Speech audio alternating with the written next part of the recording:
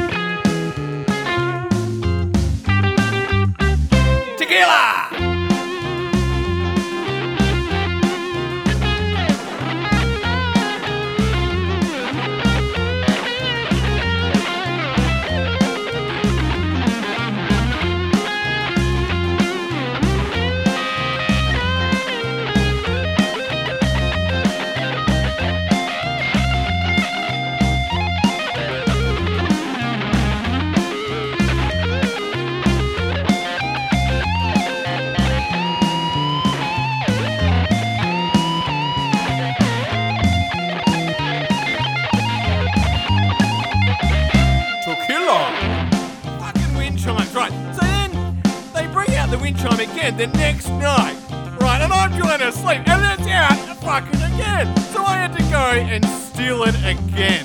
And it's fucking terrible. And I think they should be banned. Anyone who has a wind chime should be locked up, put in prison, gone for good.